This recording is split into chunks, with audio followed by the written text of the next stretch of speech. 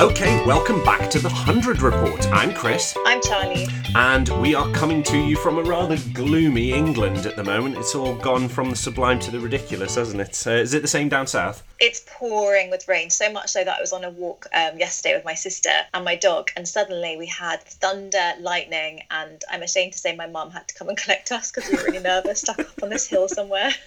Oh, man.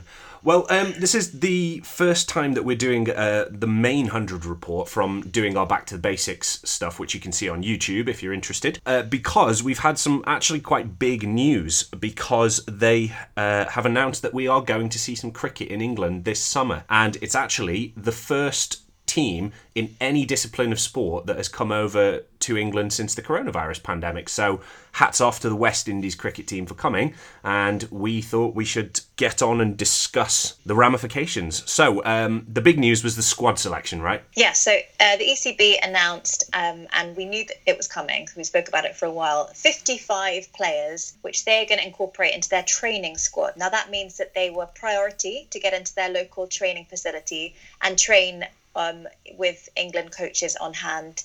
Now these are players going to be used obviously in the England squad throughout the year, whether it's going to be in the Test or the One Day or the T20. But some interesting names in there. I'm really pleased, obviously, having spoken a lot about the domestic teams with the 100, that we're seeing some of the domestic teams involved. Some of them even uncapped for England. I think there are about 13 or 14 uncapped players that are involved in this training squad. But there was a big name left out of the training squad.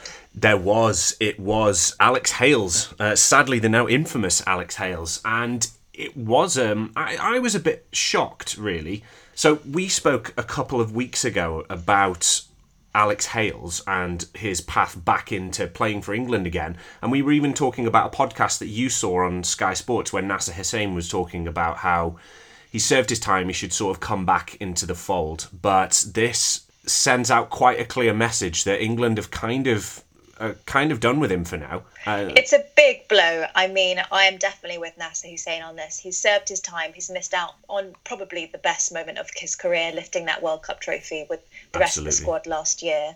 I think we spoke about it on the Trent Rockets podcast, because obviously he was named in the Trent Rockets team. But he's definitely done his time. But I think it's clear to see that Eoin Morgan just holds such high kudos with everyone in the ECB. He is possibly the best one-day captain in the world right now. So he wants to choose a team that he feels most comfortable with. And at the end of the day, he probably has the last say. It's a big risk, because I think in terms of the T20 World Cup coming up, Alex Hales is a massive player. He does so well on the shorter formats. So if it goes well, and if we win, and if we do really well, it won't be talked about. But if we don't, it's a huge sticking point, and it's a big risk, I think. Oh, definitely. And we also have an omission of Liam Plunkett. I think basically the ECB have said to Liam Plunkett, the World Cup was your swan song and we're kind of moving past Liam Plunkett. And the only other person that didn't show up was Jamie Porter, but Jamie Porter has been on the fringe of the England cricket team for a while, so I don't see a big flag in that. It really was just the Alex Hales thing. But moving on to the actual squad selection, and like you said, we were fortunate in a sense because we got to really get to know some of the 100 players that were very exciting. And some of our particular favourites, as we were going through, have made it into this huge training squad that have been given permission to train up as part of the England team.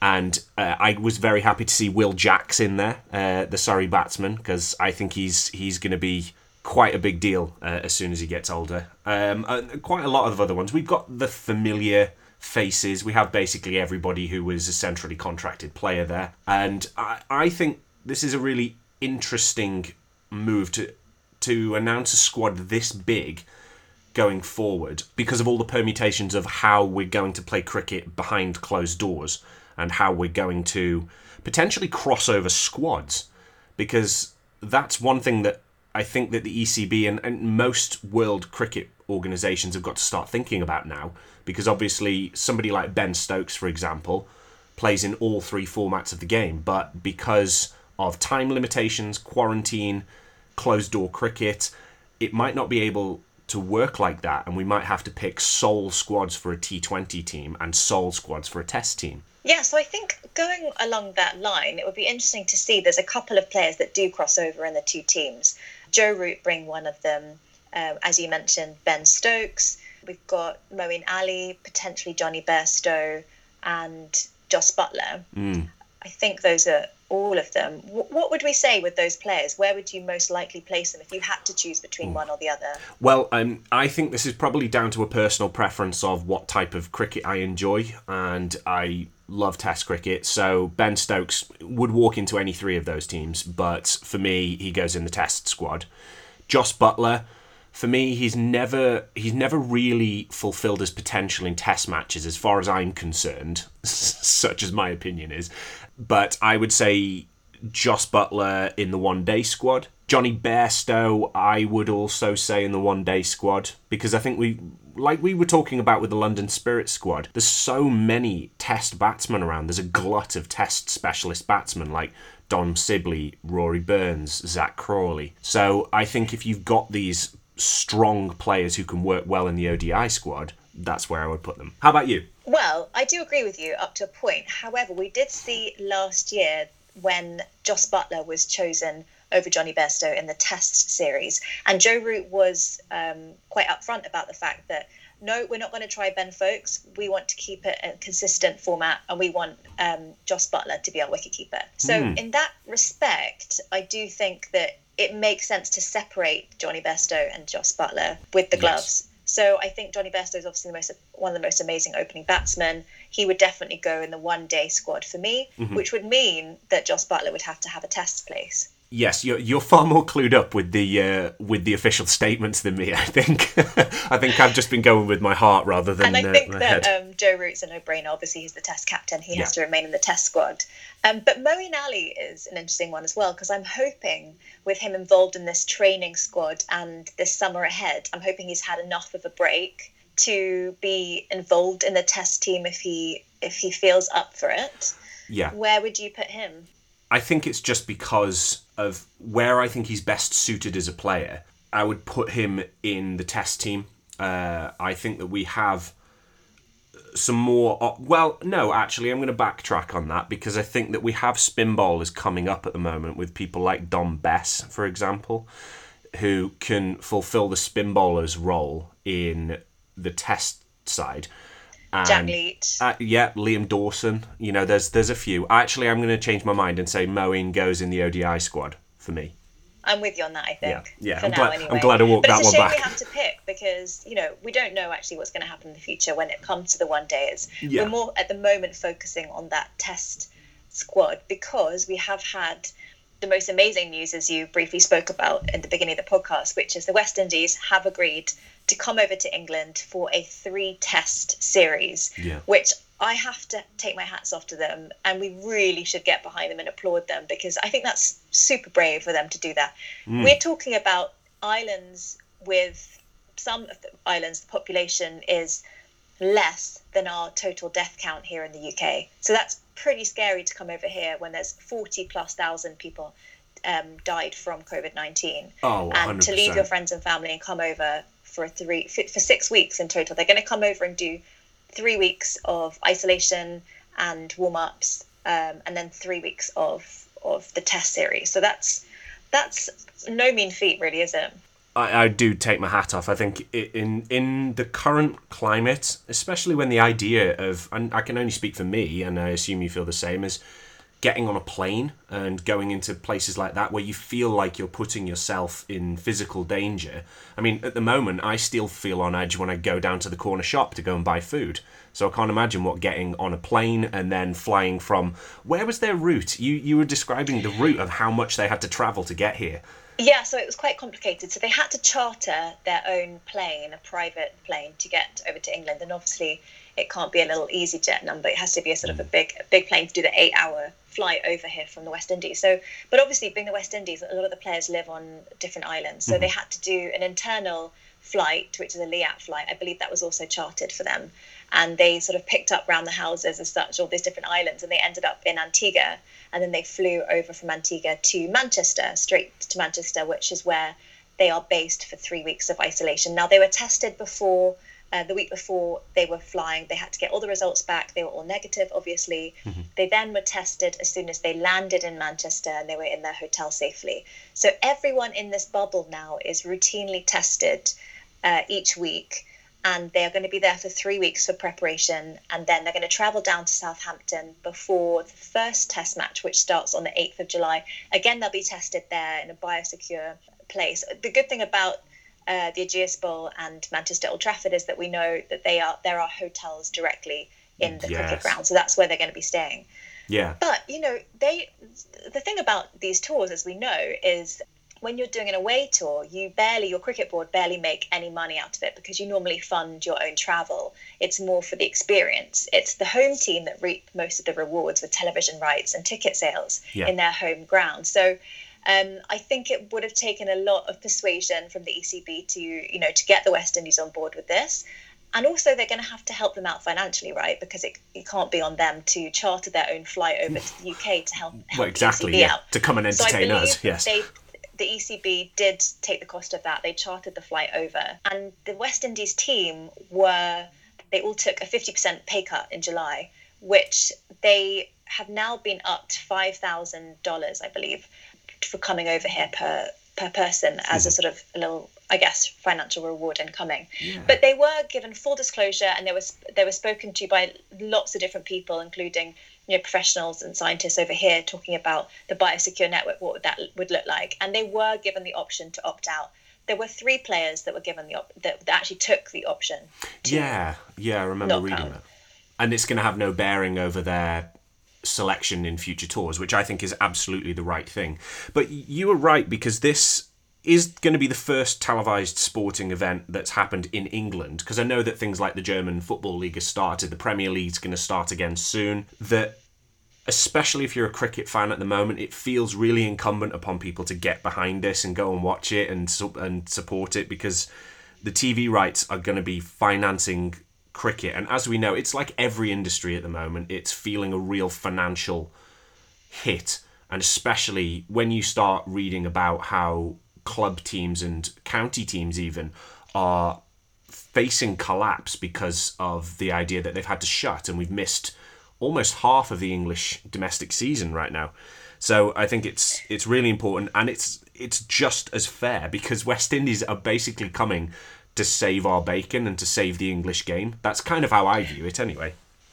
That is literally it. And I mean, I, for one, am so thankful for them. And I really do rate them as heroes coming over here, because I have to say, if the shoe was on the other foot, what would happen? I mean, we have had similarities in other respects to do with Pakistan, to do with Bangladesh. But if things were the other way round, would only 3 England players opt out of going to the West Indies? We don't know. Thankfully, we're not in that situation. Yeah, you're absolutely right. But you bring up an interesting comparison, actually, with the Bangladesh thing, because I remember, I think it was 2017, when England went over to Bangladesh and they played in Dhaka and a couple of other venues. But because of security concerns in Bangladesh, the England players were again given the option to back out. But I remember this was because I remember the 2 high-profile ones that backed out were Alex Hales and Owen Morgan, and they were told by the squad selectors that it potentially could have a bearing on their selection in future tours, which I at the time thought was quite unfair. And I'm just glad to see that the West Indies Cricket Board have come out and said, if you choose to opt out of this tour, it's not going to have any bearing on your selection, because I think that's the right thing to do. But and I hope that they're going to be really rewarded for doing this for us. I mean, we were speaking off there earlier about during the World Cup, you have merit points for being a good sporting team and conducting yourself well in a particular manner during the competition. I just really hope that the ICC reward the West Indies Cricket Board and also help out other, slightly less funded cricket boards around the world. We always talk about the big 3, England, Australia, India. Yeah. But I hope this is taken note. I'm sure it will be, because I think it's the first of the sort of big teams to face each other during this COVID-19 virus. I just really hope they'll be rewarded and it will be remembered for having done this. I absolutely agree with you. It's interesting because you were talking about the big three getting the money in, and it was interesting because that came up on an article I was reading, which came in response. It was an article about, well, it was from James Anderson's perspective about whether the England players would follow suit if the West Indies decide to do something, not a protest, but some kind of tribute to the Black Lives Matter movement, which is obviously a big global movement that's going on right now. But it does address a very important kind of part of cricket, and the idea that somewhere like the West Indies, where there are people of colour and black people who are propping up a game in the UK and kind of feeling a little bit of a disbalance, because I don't want to get too political about this because that's not why we run this podcast, but it does bear saying that there's an added level of kind of imbalance, because if you've got people from the West Indies who are predominantly people of colour coming to a place with a very high infection rate of COVID, where it's just been proven that if you are in any way black or minority ethnic, you are at a greater risk of contracting COVID-19. And I think it's that extra level of bravery that I think is worth bearing and worth mentioning. And also, like you were talking about the financial side of the cricket boards, a minor country, and let's face it, the West Indies is now certainly not what it was in the 80s, but is a kind of a minor test playing nation, kind of needs to get some redirection of money and funds. And it's interesting, isn't it, because we were comparing the Black Lives Matter movement and juxtaposing it immediately with the Windrush scandal as well. And we could go on forever about the political implications of a sport, because for one way or another there are always politics involved in sport, and I think that this is very important. But I think it was lovely that James Anderson came out and said, if there is some kind of a protest, then we'll get behind it, because I think that it needs to be done. Yeah, I think they are, the West Indies team are considering sort of a nod to the protests and in support of Black Lives Matter, maybe taking a knee during the national anthems. Mm-hmm. And I think that would be a lovely touch if the England players joined them with that, because, racism needs to be fought by everybody. And we even saw last summer that Jofra Archer had some racist slurs and attacks in our very own country. So, yeah. And he's playing for our country. So, and there is absolutely no need for that. And it needs to be spoken about across all platforms. And I think racism is prevalent in sport as much as it is anywhere else. So, and it does mirror, the West Indies being called up to help England out does mirror actions of the past. And I think that we really need to recognise them as heroes and as a great sporting nation, and we need to support them as much as they're helping us. Because, in fact, as I mentioned before, this is the first of the big teams that are playing in these conditions. So all eyes are going to be on how it's going to work. Is it going to be successful? Are the players all going to be safe? Are some, journalists, there's going to be a bubble of journalists as well, sort of keeping to themselves, and they're going to have regular checks. But how's that going to work? And all eyes are on us, really. And Pakistan's eyes are on us, because if this works and if it's successful, they're still considering coming over for their series, which is a mixture of one-day games and test games. So it really needs to be successful. I've no doubt anyone listening to this podcast is obviously a huge cricket fan, but encourage your friends and family. I think it's unfortunately just going to be on Sky, the 3 test matches against the West highlights Indies. Are going to be on BBC though, apparently. Highlights on BBC, but please encourage friends and family to tune in. There's not much else going on right now. We just want the figures to be high, and no doubt they will be, but it just shows that people are willing cricket to be successful. And hopefully, also fingers crossed, Chris. I mean, goodness, we've been complaining in April and May doing all of the 100 podcasts how hot it was, we couldn't even go out. Yeah, exactly. And now it's pouring down with rain. It's pouring with rain. Fingers crossed we just have great weather for it, because that would just be sod's law. No, you're absolutely right. And the more you get behind it, I think everybody's chomping at the bit for a bit of live sport now. And also, so many people are off work and looking for ways to fill your days, and there is nothing better, or no better way to fill your day than by watching 8 hours of cricket a day for an entire test match. But that is an interesting thing. So I think what I reckon we could do now is have a go at what we think our predicted 11 are going to be for the first test of the West Indies, and then maybe we can talk a little bit about what's going to happen with Pakistan going ahead and looking at the idea of crossover teams. I'm sure we'll talk a bit more about that in the next one. But so predicted test 11. Who are you going for your openers? Difficult one because Rory Burns is back fit. And as we spoke about in previous podcasts, with his injury, he's been left out of the test team, or of obviously all of the team. Yeah. But so in his place, we obviously found good openers in Zach Crawley and Dom Sibley.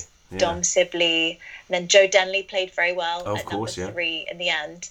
So where do we fit back in Rory Burns? I'd like to see him back. I'd like to see him. For me, I'm going to be brutal. I think Zach Crawley comported himself well, but Rory Burns is the kind of the incumbent, the holder. And Dom Sibley, for me, has made more of a lasting impression at the top of the order. So I think Zach Crawley, I'm just going to put him to one side. There might still be room for him. There might still be. But okay, let's go Dom Sibley, Rory Burns, Joe Denley. Yeah, number 3. And, of course, Joe Root, number 4. You can't Now, we have to remember that Joe Root's actually expecting his second child, and he will be missing out. I think it's the 3rd test. Okay. There you go. Zach Crawley can go into the 3rd test in place of Joe Root. There you go. And then we've got Ben Stokes at number 5. It's going to happen.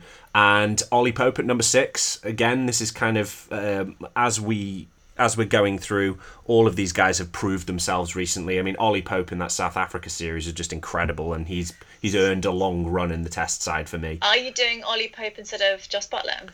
No, I'm not. Okay. Because I'm taking on board your advice and what you were talking about, that I think that Jos Buttler, we're putting him in as the wicketkeeper at number 7. Okay. And so we have 8, 9, 10 and Jack. So I think the 3 quicks, well, Broad, Anderson, Archer.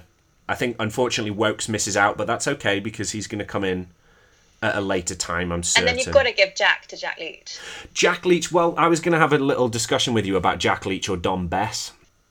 I just like Dom Bess's attitude. I loved this. The South Africa series when he was playing. I can't remember who it was. Oh, no, it was Bumble. It was David Lloyd who said Dom Bess just looks like one of those guys that's after a scrap, and he always looks like one of those guys that no matter how clean he is, he always looks like he's just got his whites really dirty. Because he's very rough and tumble about him. What do you reckon, Dom Bess or Jack Leach? I'm really at a crossroads here. I mean, Leachy's my favourite from last summer. I would definitely include him. But okay. I see what you're saying. Okay. And also, I wonder how many, because obviously this is an unprecedented time and you're allowed to have COVID substitutes. Now, I don't know if that means literally people that they, are showing some symptoms, whether halfway through the match they're not feeling well, they can get replaced. I'm not quite sure how that works, or whether you're actually allowed to sort of use the 12th man as a play. I don't know what's going to happen. But at the moment, do you think it's a bit like the concussion substitutes? That, as in, if they're out, they get replaced for the whole match. So I think there's only Marnus Labuschagne who's been used as a concussion substitute. But if that's what we're going to go by, my substitute, if we had to do one for each discipline, I'm going to go Zach Crawley for the batsman, Dom Bess for the spin bowler, and Chris Woakes for the seam bowler. I was going to say, we've got to get Chris Woakes in there. Yeah, exactly. I guess it depends on the conditions as well. I mean, it's been so dry this whole summer, but as we're talking, there's nothing but rain. So we'll see what the field's actually going to look like. Yeah, it's going to be swing friendly. Definitely swing friendly. That's a good looking side. I like that. Yeah, I think so too. Well, why don't we draw a line on it there, and we can go on to the permutations as far as the Pakistan series goes as we go. They have announced their squad, and at the moment they've only announced 2 players who aren't going to be part of that squad, and that is Mohammad Amir and Haris Sohail. They're the only 2 that have pulled out, and it's pretty much your usual suspects for everybody else. It'll be exciting to see Babar Azam come over for the T20s. And yeah, there's a lot of interesting stuff. And Shaheen Shah Afridi is going to be there. And the evergreen Wahab Riaz. Looking forward to that one. Yeah, Wahab Riaz. That guy seems to just keep going. I actually don't know how old he is, but for a fast bowler, especially a 90-mile-an-hour fast bowler, that he's still in the squad and will still be playing, I am astounded. But anyway, let's wrap up there. So as ever, you can follow us on social media with The 100 Report. It's at The 100 Report on Instagram and at 100 Report on Twitter. And also this is going to go up on YouTube as well as the Apple Podcasts. So also please do keep sending in your questions, because I've really enjoyed answering those questions on the Back to Basics podcast. So if you or a friend or anybody has a question about something in cricket that perhaps you don't understand, or a permutation, send us it over social media or whatever. But anyway, that's it from us for now, so we will speak to you anon.